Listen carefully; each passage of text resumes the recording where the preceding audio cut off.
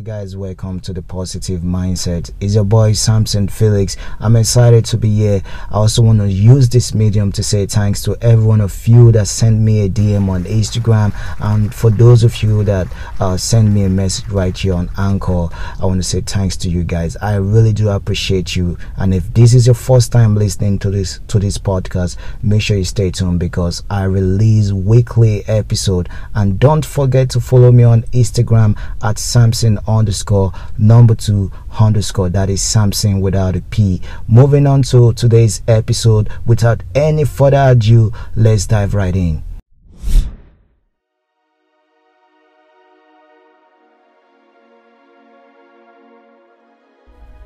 What you achieve begins with what you see. It is you versus you. The result you get is a manifestation of what you are thinking. Your words will become your reality. Those things you say to yourself will become your reality. If you're going to be saying things to yourself, make sure it's something positive, because you can't talk defeat and expect victory. It's impossible. If you have a poor mouth, you're going to have a poor life. You owe it to yourself every single day to be a victor and not a victim, because nobody can stop you except you. You are unstoppable.